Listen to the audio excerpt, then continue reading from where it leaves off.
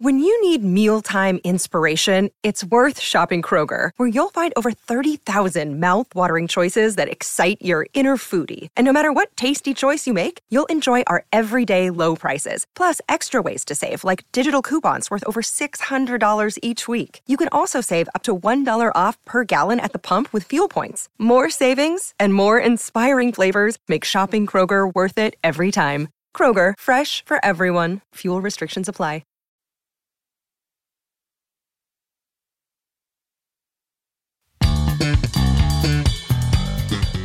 We are the Hairy Bikers. I'm Si. No kidding. And I'm Dave. And just before we become the Agony Uncles, we're going to give you a little bit of help in the kitchen. Yes, we're going to tell you all about meat. That's meat with ER on the end. If you've not heard of Meat it's a wireless meat thermometer. So you stick it in your roast or whatever else you want to stick it in and use the app to see how it's cooking and doing. It's great because you can see the meat temperature on your phone, exactly the temperature while it's cooking. So you're leaving nothing to chance. And it's not just for the oven. It works on the barbecue, frying pan, even an air fryer. Basically, if you use Meter, you have the confidence to cook like a pro. And it actually even measures the temperature while the meat is resting.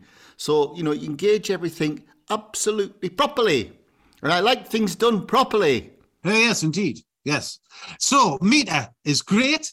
And as they're sponsoring the Agony Uncles podcast, we've done you a favour because as one of our listeners, you get a Meter for 20% off. It's an exclusive offer to the Agony that are the Uncles listeners. It's easy to get you 20% off. Just go to meter.com, which is spelt MEATER, and use the code HAIRY20. That's HAIRY20 to get 20% off anything in the Meter range. Right, let's dig into your dilemmas with the Agony Uncles, sponsored by Meter. Yes, Meter, helping you to eat better forever. Here to bring us your problems. And remember, neither me, Dave, or Tash get to see them before we hear them. It's the Silver Duke of Wonderfulness himself, Mr. Jeeves. Hello, Mr. Jeeves. Building the part, Si. I like that very much. Yes. Good. Lovely to see you. Really looking forward to this podcast. We've got some excellent things for you to get your teeth into. And it's true. It's something that we had a couple of comments on. It's like, do you get to see the problems first? And no, the first time that Uncle Si, Uncle Dave and Posh Tash get to find out about these problems is when they hear them. So all the advice you hear is genuine and off the top of their brilliantly. Yes, it's all that. One thing we've got to mention, and I did send this photo over. We got a photo from a very happy lady who sent in a problem about her friends always trying to fix her up, if you remember that one.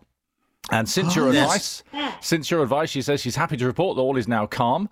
And she's sent in a picture that was taken. This was a thing you did in Ely, one of her favourite pictures ever. And I have to say, it's a very happy-looking Sarah with Si and Dave in the middle there. Do you remember that event? Yes, Ely Cathedral. Yeah, we've been there a couple of times, actually, sort of speaking about our books. It's very, very, very refined.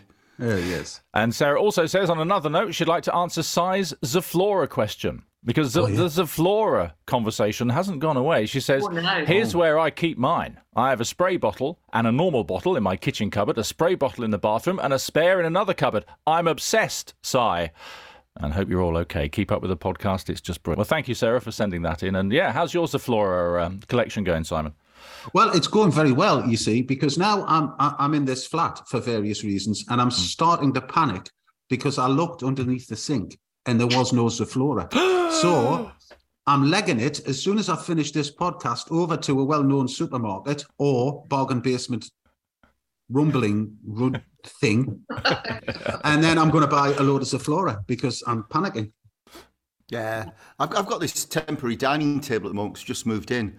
And it's kind of mirrored glass, which is a devil to keep clean, but not with Zaflora. Oh. No. Oh, and it shines. It smells nice too. Yeah, do you know what I did the other day, just to confess? I managed to, I like my Zaflora wipes. I'm converted now, totally. I like the spray, but I'm converted to the wipes. I actually wiped my kid's face with the other day and then realised it was a Zaflora wipe, not a normal wipe. I was like, it's multi-purpose, just let everyone know. His face is fine, no rashes, we're great. Excellent. Perfect. One wipe for them all. And on that note, with not pearls of wisdom like how to wipe your children's face with Zaflora wipes, she's pearls of wisdom. And she hasn't got her pearls on today, but it's posh tash. Hello, darling. Morning. No, sorry, I've gone for running gear, leopard print running gear today in the hope that I might do some exercise. But I don't often move from this spot, actually, most of the day. Oh, well, yeah, very nice. You're looking well on it. Thank you. It's bright and cheerful. It is bright and cheerful. And Mr. Myers, me bestest matey, get your jingling finger waggling dude and press the what's it. Right, I shall press it now. Bingy, biding, ding, ding, boom. Sorry, I couldn't help it. We love your jingle finger. Hello, hairy bikers. Here is my request. I have got a problem that I must get off my chest. Won't you listen to my story like a hairy Jackanory? 'Cause I heard your advice is the best. In today's edition of the Agony Uncles podcast, Uncle Si, Uncle Dave and Posh Tash, you will be pondering these perplexing plights. We have Back to the 70s. We have Is My Dating Doomed? We have the Out of Order Sister, and in Confidential Corner today, we have I'm Just Too British. But we're going to kick off with this problem here, which is called Back to the 70s. It comes from Karen, who says, Dear Uncle Si, Uncle Dave and Posh Tash, I teach at a secondary school. And one of the things I want to do in the new year is look at cooking through the decades and the way that food has changed over the years. One way I thought of engaging properly with these kids would be to cook something that would be representative of each decade. And this is where you come in. I believe you're old enough to have lived through the 60s, the 70s and the 80s. So if you had to choose one dish that screamed 60s, 70s and 80s, so 3 dishes in total, I think she means, what would you pick? I hope you can help, because then I can say, the hairy bikers advised me. I know, I'm cheeky. This comes from Karen. Over to you. Well, I'll kick it off with the 60s. It's got to be a Vesta. Yeah, I was just... Vesta chicken chow mein. Yeah. You know, that came with a sachet of soy sauce, which is the most potently savoury thing I've ever tasted. It also came with some noodles that you fried and put on top of your Vesta. I must admit that in the 60s I was a small boy, but I used to look forward to my Vesta. And I'd sit on my floor cushion in my homemade loon pants, because my mother had a sewing machine, but we had no money, so I made them myself. Loon pants with a 28-inch bell-bottom trousers. So what I did was I cut them to the knee, and I put denim triangles in the side and fringes on the bottom. And I looked awful. But I would sit there. Well, I had alopecia, so I couldn't be hairy. So I'd sit there, this little bald child in 28-inch self-made loons with my chicken chow mein, and I knew that my future lay in food and exotica way beyond the barrowing furnace.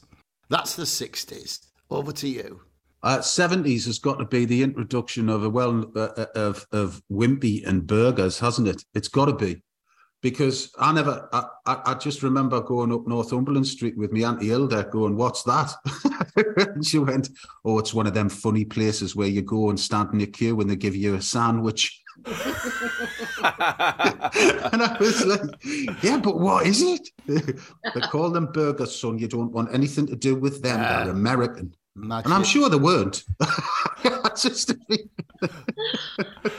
But what I remember from Wimpy's was the Bender Frankfurter. Do you remember that? Yes. It was a Frankfurter that was slashed, and then you could sit an egg in the middle. Yes. Oh. I used to love a Bender Frank. You know, it was that was good. Yeah. I mean, you know. I've never been to a Wimpy. No, well, there's not many left now, is there? No, You know. I've done McDonald's, but I haven't done a Wimpy before. I reckon you couldn't call it a Bender Frankfurter anymore. I reckon that wouldn't be allowed, would it? Why? I don't know why. Wait, Ben's. Ben's. Oh, right, I see. Turns Yeah. around. Oh, no, I wait. don't know. I think you couldn't say it nowadays. It just doesn't sound right. Well, what about then you're going into the realms of not saying you bend because it may have some connotation to somebody's sexual preference. I mean, what? I know. Maybe not. You, Ben.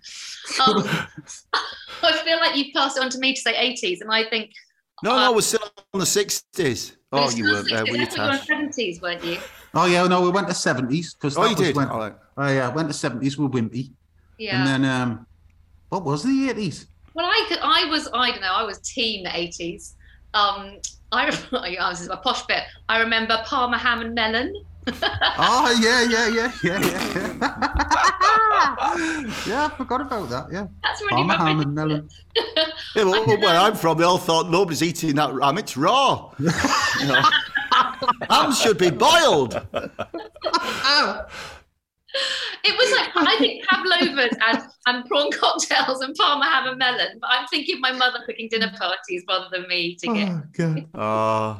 I think the 80s for me was the discovery of like the curry house. The 80s curry house in South London, being a student, was a thing of absolute joy. I remember going for my first curry in broccoli, and it was a chicken madras, because I recognised there was a tin of decaying Vietnamese curry powder in the back of the larder.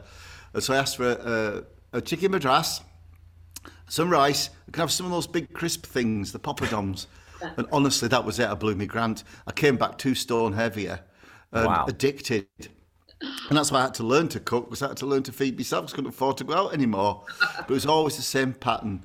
You know, my goods to go with mate, we order 1 sheik, 1 shami kebab, have 1 each, you know, the flatty one, a sausage one, then 2 curries, rice side dishes and share, and and a couple of pints of lager. Oh, it was heaven. Heaven. Do you think you still go back to that? Because I always find when you order takeaways or you go and have your Chinese, your Indian, unless you're in a really quite incredible Indian, you know, or Chinese restaurant, it's really hard to step away from what you like. It's really hard to experiment. That classic Friday night takeaway, whatever you do, you always go for the same rice, the same chicken dish you always have. It's a pattern, isn't it? And they've got really tricksy now as well, because they're trying to reinvent themselves. So all the same things that you used to know, they've just changed the names. Yeah. So you go, oh, what's that? Oh, it's a vindaloo. When you get it, you know, it's like, oh, what?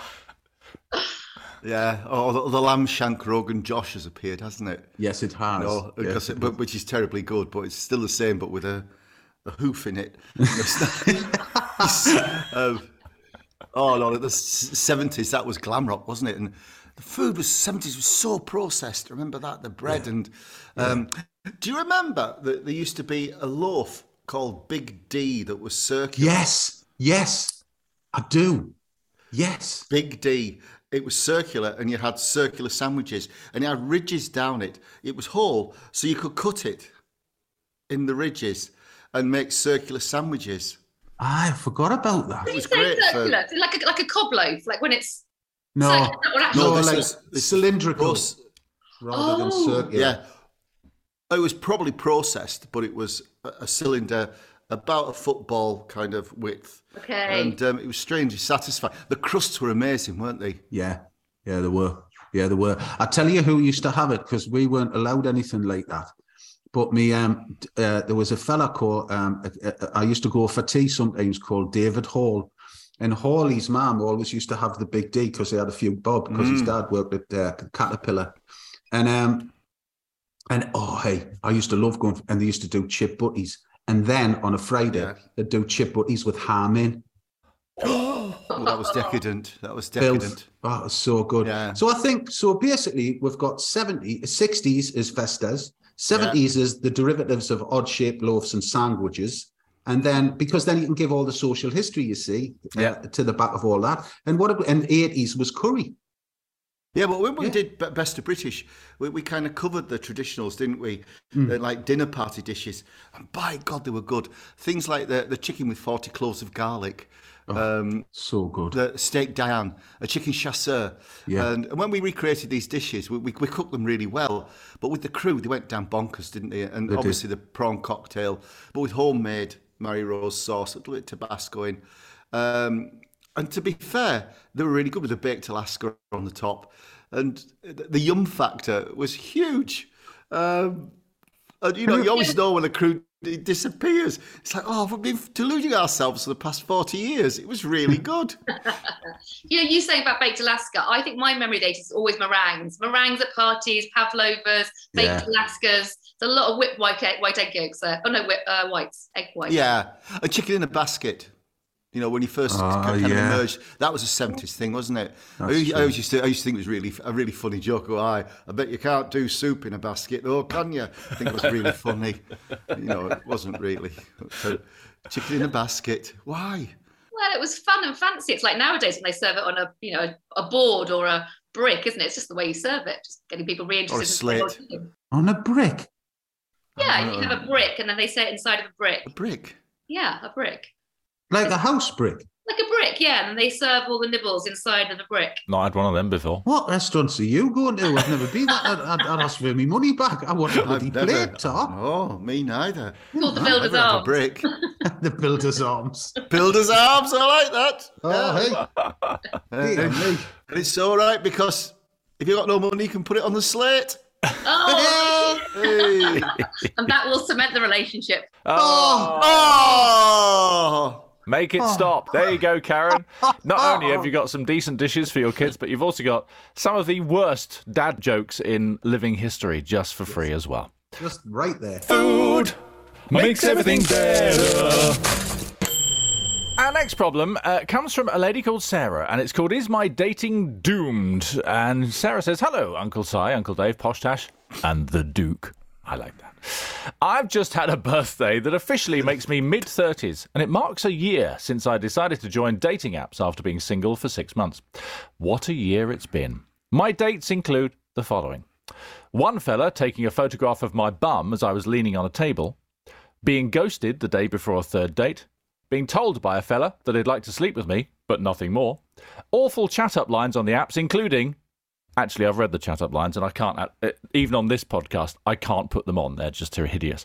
However, says Sarah, just a few days ago, a fella I was chatting to asked my number to video call me so we could get to know each other. I thought this was a good idea. Things were looking up. But when the call connected, there he was, just playing with himself. What? When I hung up, he messaged me a load of abuse about being prudish. So any advice on online dating and how to avoid the blokes out there who've forgotten how to behave like gentlemen? Asks Sarah. Over to you. I'm speechless. Oh, Bingham. Yeah, I have absolutely no idea. Helen Lee, you know, Auntie Hells. Yes. She's a habitual online dater. And yeah, she just gave it up. She said because they're all bonkers. What does possess a man? And you hear it in the media, don't you, about some celebrities who get their little old fella out on the video or on Twitter or whatever, and think it's great. You know, it's like, hello, it's the World Wide Web. Yeah. You know, why, how, or in what thing can it be sensed to be erotic? I'm going to go back.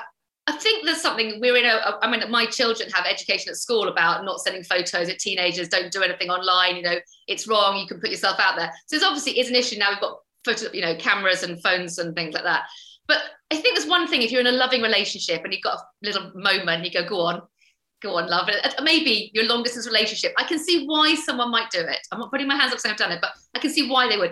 On a first date, and you pick up the phone and it's already out, I think that's just a perv. That's an absolute same here. On the other end. Yeah. There's no relationship in that. So, I mean, just put the phone down and go, not all men are like that. And I think it must be quite difficult to navigate because, you know, like all our lives are run by apps. You can't go to the toilet or use toilet roll without an app. So it was just like an Andrex app. What? Oh, never mind. And I just think it must be quite difficult to navigate all of those apps because the thing is, by the very nature of it, it's kind of very impersonal, isn't it? It's just about, and then how do you actually start to get to know? It's such a massive chance. And everybody that goes onto those sites or signs up them will clearly have somebody will have the same agenda as you, but going through the morass of people that don't must be incredibly disheartening and difficult, I think. Yeah, I don't know. So. I don't know. I had that dinner I had the other weekend here, and it was my oldest friend and her new partner of 2 years, who she met on a dating app. And then my other friend that was there, they'd married a few years ago. They'd met on a dating app, but so all very long-term relationships and married. And then I sat there and we talked about the app that they'd met on. And I was like, I don't understand it. I've been married so long, I've got no idea. I can't work it out. And then my teenage children both went, well, it works like this. And then my husband walked in the room and goes, "Oh yeah, don't you understand?" And I realised I was the only person in the room that didn't know how that dating app worked. And I wasn't sure if I was more horrified by the fact that my husband knew, my teenage children knew.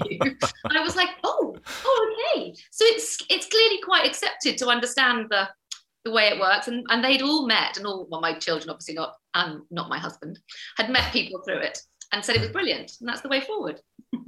All right. Well, I often think, though, like when there's so many stories of trolling, some people, I mean, like for us, we do a programme and maybe people don't like it. There's ways of saying it. And some of the things we get are quite frankly, quite, well, it goes over our heads, you know what I mean?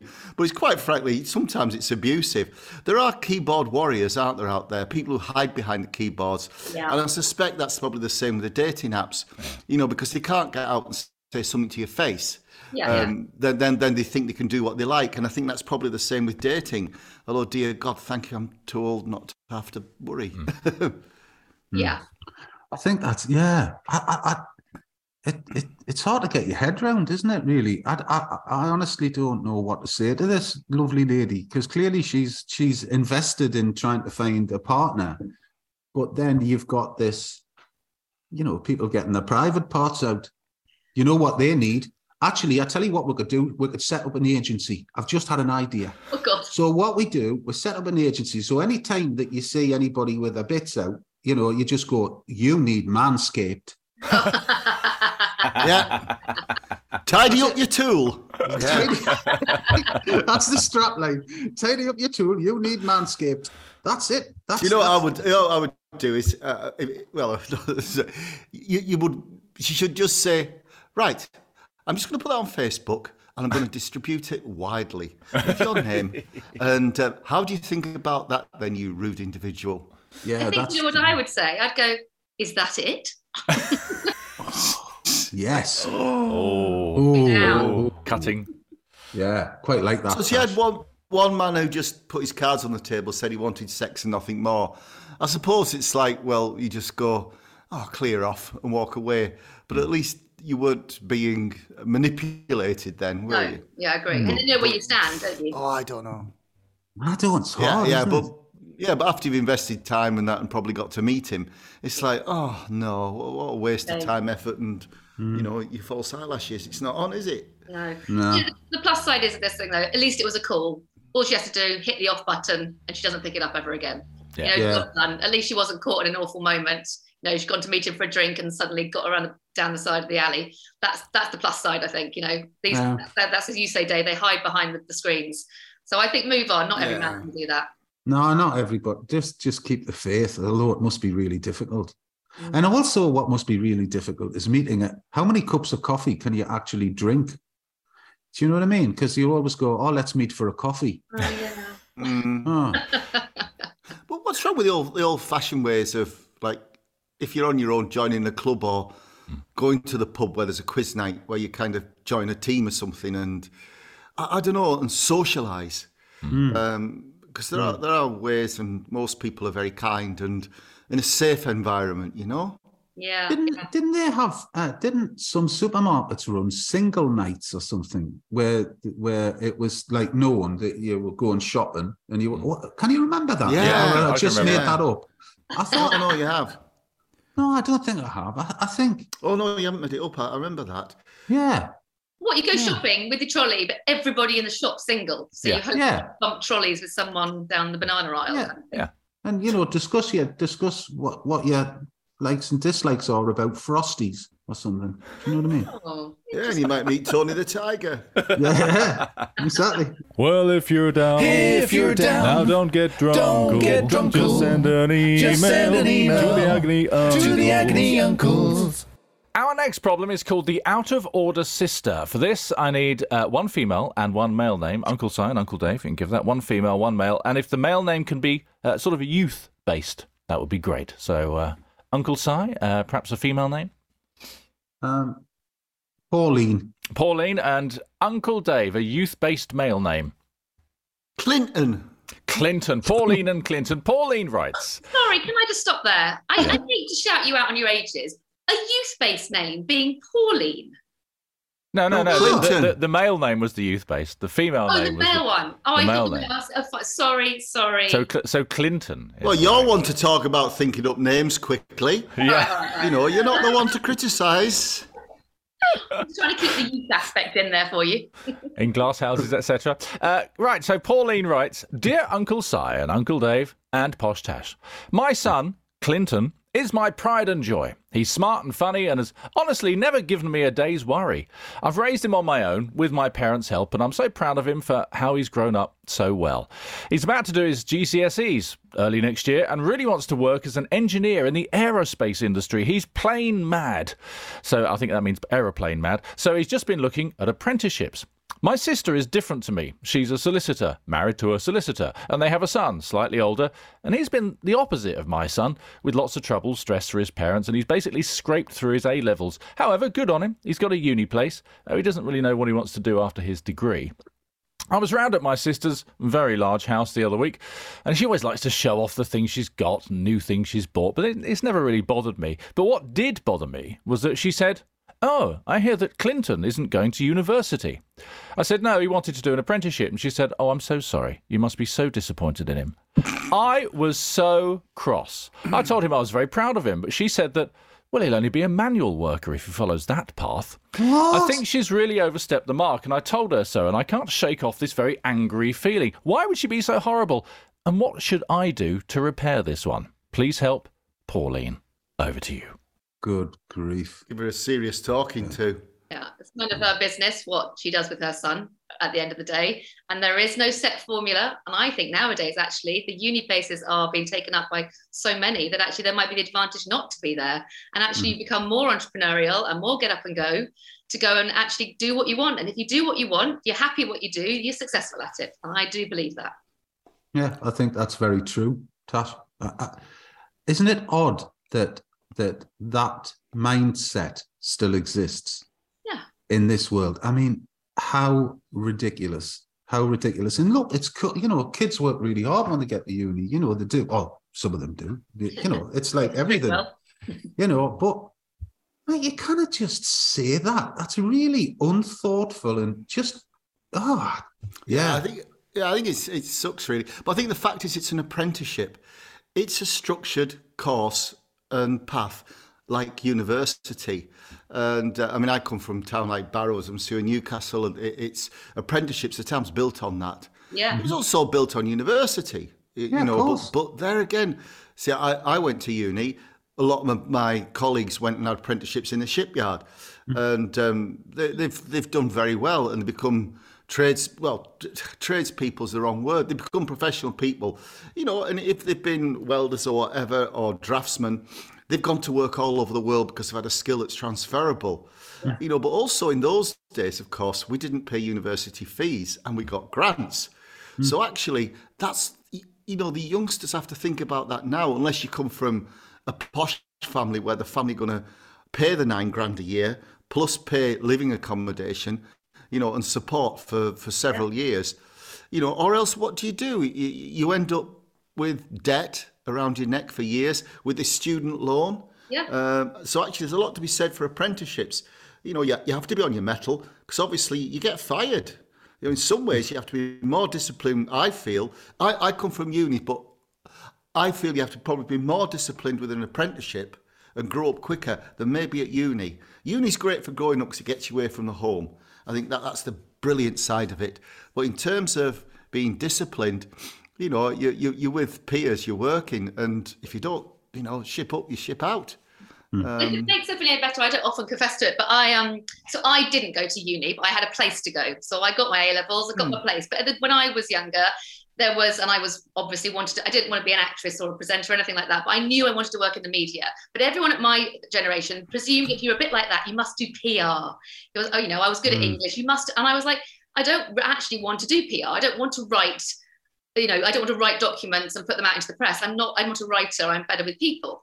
And so I looked to my parents and I said, I want to go into the media. I'll do your deal. I've got a place to university. Give me 4 weeks. There were no sort of emails or phones then. I want to knock on doors in London of companies I'd like to work for. And can I knock on the doors? And if I get a job, I'll take the job. And will you support me? But if I don't get a job in 4 weeks, then I will go to university. But it was a 4-year degree. And I'm quite mature at my age then. I didn't want to do 4 years at university. I wanted to go into the workplace. I wanted to earn. I wanted to get to London. So I knew what I wanted. And I was lucky because not many people do know what they want to do. And I felt passionately about wanting to work in the media.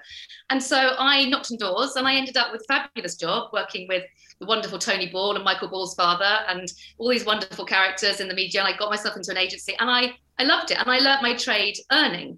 And I honestly, I only look back when I think if I had to get another job now, if I wanted to teach, I couldn't teach because I don't have a degree, which is ridiculous because I've got a lot to give, let's say, if I wanted to. There are little things like that in life where you kind of go, a degree might have given you a help, but I didn't. I wanted to work where I work and I absolutely love it. And I did it because I got up and I was passionate and I knocked on the right doors. And I do think there's a way you can do that. So, you know, I chose that path. So there are ways and I'm happy, healthy, married, kids, successful, or enough, you know, and I think you can do it that way. So I'm a massive supporter. And I've told my kids that. Go for uni if you want to, but if you really feel passionately, I'll support you.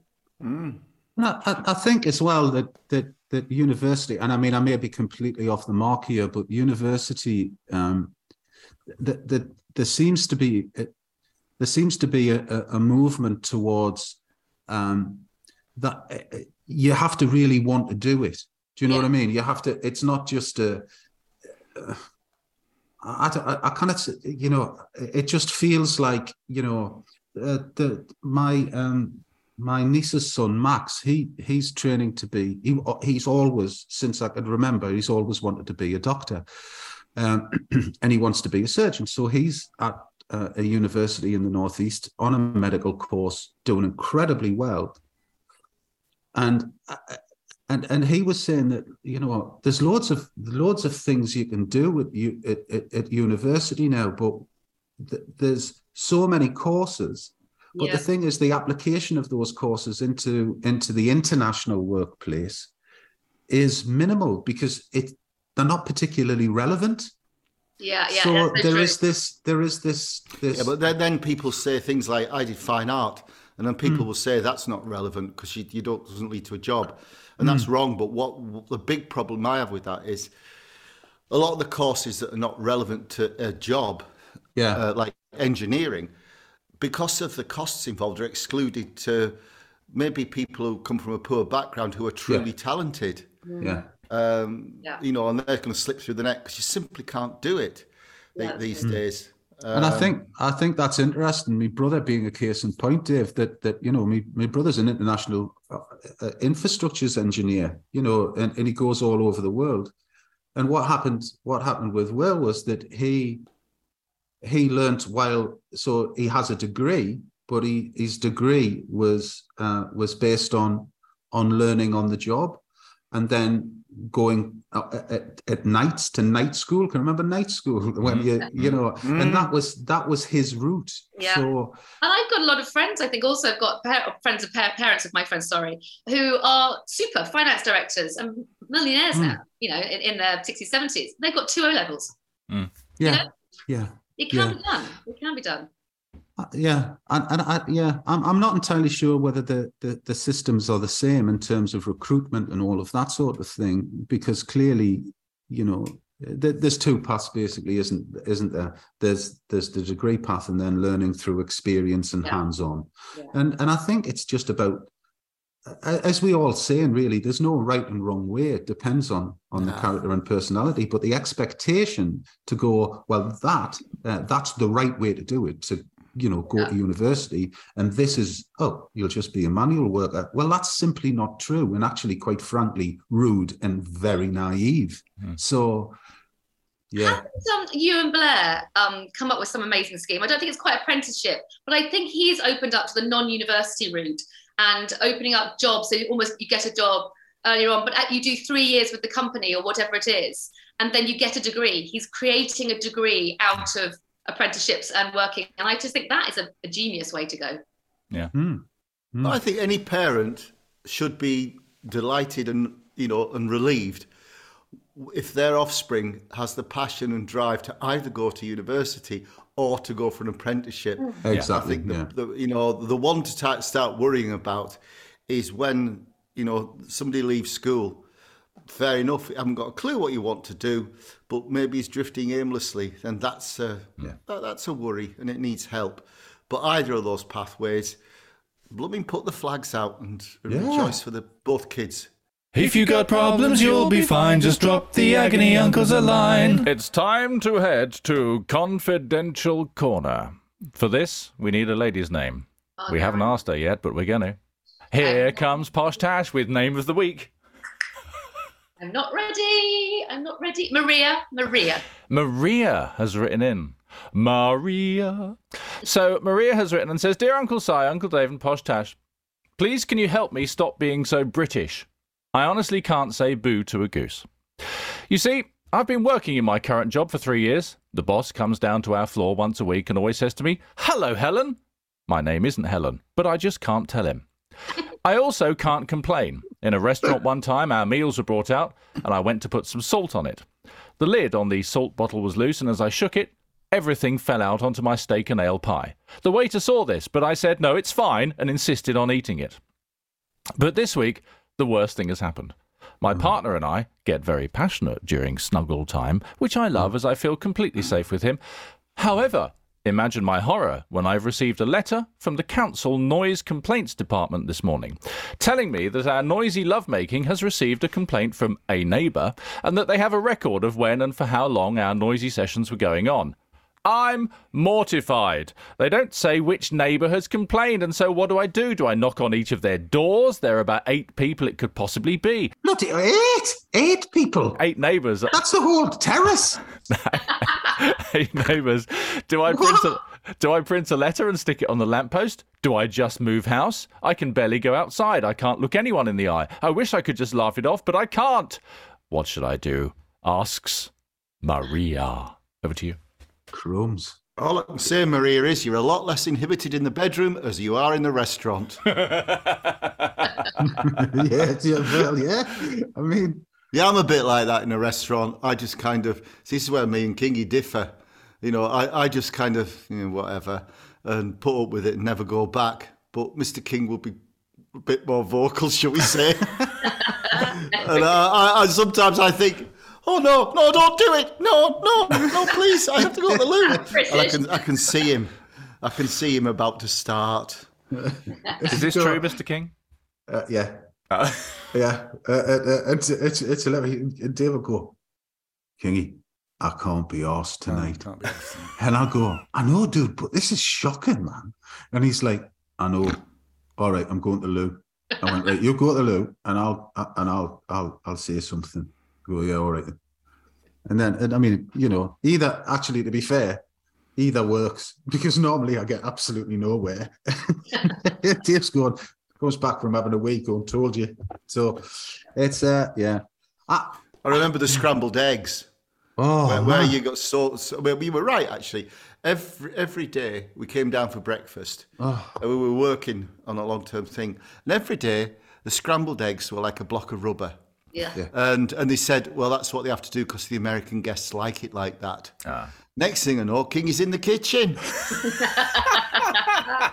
There was steam coming out of his ears, a forceful tread. He was in the kitchen. I'll shout to make bloody scrambled eggs. Here. I'm not American. This is how you do it. Yes. I'm also a guest, as is my colleague, and we like scrambled eggs, not that you can cause injury with. So, yeah, I don't know. I think she should just probably move or work out a way of biting the cushion or something. I don't know. No, I disagree. So the most British thing you could possibly do is say sorry. But that's that's my biggest British fault. I apologise for everything. It's always my fault. It's just safer, I think. Say sorry. You haven't even bumped into somebody, but you said sorry. So she either she goes out and she does a bottom line, sorry to everybody, very British, and she stays. It's a terrace. Yeah, okay. I mean, 8 neighbours have heard her giving it what for. So I think she puts a poster up on a lamppost in the street, And she says, just to let everybody know, at 8 o'clock on a Tuesday, you might want to turn your TVs up. Hey. But funny enough is, being British like that smacks of inhibition. So obviously, our Maria certainly has lost her inhibitions. So she's not completely British, because otherwise she'd be there biting her lip, wouldn't she? And not, the odd whimper, like, and that's about as much as it will get. But no, not Maria. So she, there's hidden depths of not Britishness. I know what you mean, though, that. How is it when somebody stands on your toe? Sorry, I say that. Sorry. I just got in the way. And in my head, I'm thinking, you careless bastard. I know, you always do. You're always sorry ahead of time, just in case it was my fault. I mean, it's ridiculous. I've got an idea. Maria, what you need to do is close all of the windows, number one. Yeah. Number two, have a barbecue for all your neighbours, right? And then at some point when they've all had a drink, just go, listen, somebody sent a letter in because, we get a bit, in snuggle time, as she puts it, we get a bit vocal. So perhaps, sorry about that. And we'll try harder to not be vocal, obviously. So, yeah. Just a bit, I don't know. Snuggle time, though, isn't it? They get to snuggle time and they'll be like, oh, God. Well, that's why I'm saying they might as well move. You know what I mean? Yeah, it could stay with you for years. I remember when I first went to uni, I was in hall of residence for 1 week because that's till I realised what it cost, and I moved out. But the hall of residence, obviously, the walls are pretty thin. And at this time, most of us had never really experienced much snuggle time, if any, except one young buck. Anyway, one night we heard this scream down the corridor, and it was this young lady shouted out, "Spear me!" But the irony is, now this man still, because that name stuck with him, didn't it? He became known as, he lost his name, was Spear Me. Now he's in his 60s, he's still Spear Me. You know who you are. Brilliant. Oh, God. Yeah, it's can hang on for 40 odd years, They'll be called the screamers of the street, probably. That's what Maria. Or they could just got everybody involved. Be like, a scene from Caligula. It'd be great, wouldn't it? You know what I mean? No, that's a completely different scenario. That's called swinging. Oh, yeah. Well, that's a fair point. Then maybe the neighbours have actually written in jealousy. They just can't bear it. They're sitting awkwardly next to their husband. They haven't touched each other for so long. They're going, oh, that's awkward. So they've gone on one cross with them. Let's shut it up. Or maybe they're all getting too fruity for their own good, listening to what's going on. Oh, yeah, could be getting kids. Yeah. No. Yeah. But Either way, what sort of person phones the council, gets in touch with the council? Do you think it's a practical joke? Do you think maybe her husband's wound her up? You never know. Certainly has wound her up, Tash. Like a coiled spring. Oh, Maria. Oh, I don't think she should stop anything. Enjoy yourself. I think she sounds great. Yeah, she does. She sounds so good. She's got the right amount of propriety, and yet behind that propriety, there's a fun-loving person. Politely put. Yeah. Yes, behind that veneer, there's a proper animal. Yeah. I think this episode was worth it simply for Si doing some sort of animal noise there, which was quite, for many people, I'm sure they'll be quite exciting, Si. I'm here all week. We should hear his gorilla. That's not good. Oh my God, I'm just already waiting for the emails to come in off that back of that conversation. I can hear them now. I can hear them now. Well, we used to do a thing, didn't we, Kingy, that was quite vocal, not in a sexual way, but it was at parties. When we were both rather large, we used to do our walrus's mating impersonation.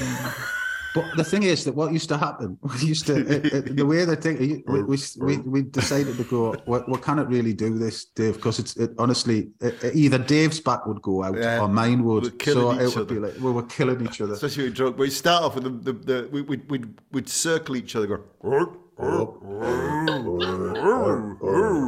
and it'd build up to this full body slam. And then we do that, wouldn't we? We'd wobble a little bit. Yeah. It was. But it was so going out with you two one evening to a dance floor. Exactly. I'm too old for it now. I've had enough of hospitals this year. That is brilliant. So did it actually clear the dance floor and then the ladies came flocking? Or was it just No, it just cleared the dance No, floor. clear the dance floor. No. Somebody had to call an ambulance mostly. It wasn't actually an erotic act, shall we say, No. Tash. It was more comedic value, I think, really. Yeah. And whoever ended up on the bottom was like a dead fly. Let's go on the table for Maria then. Maria, this is the advice that we have for you, starting with Uncle Dave here. I think there's a paradox, really. You're not really that British after all, Maria. And I think you should just embrace who you are. Uncle Si. Tell the neighbours to get stuffed, shut the windows, turn the telly up, and you crack on, girl. And Posh Tash. Yeah, I put a poster up outside saying just to let you know. Thursday night, 8 o'clock, headphones on. You know, you see them on the continent, those cars with like billboards on the back that just drives up and down the street, like particularly at election time, where you just go, okay, Maria and her partner's going to be giving it what for in 20 minutes. Yes, but then that could be misconstrued as an invite to watch or listen. So it's gonna be completely wrong. And I believe there's a term for that, but which I'm not going to repeat.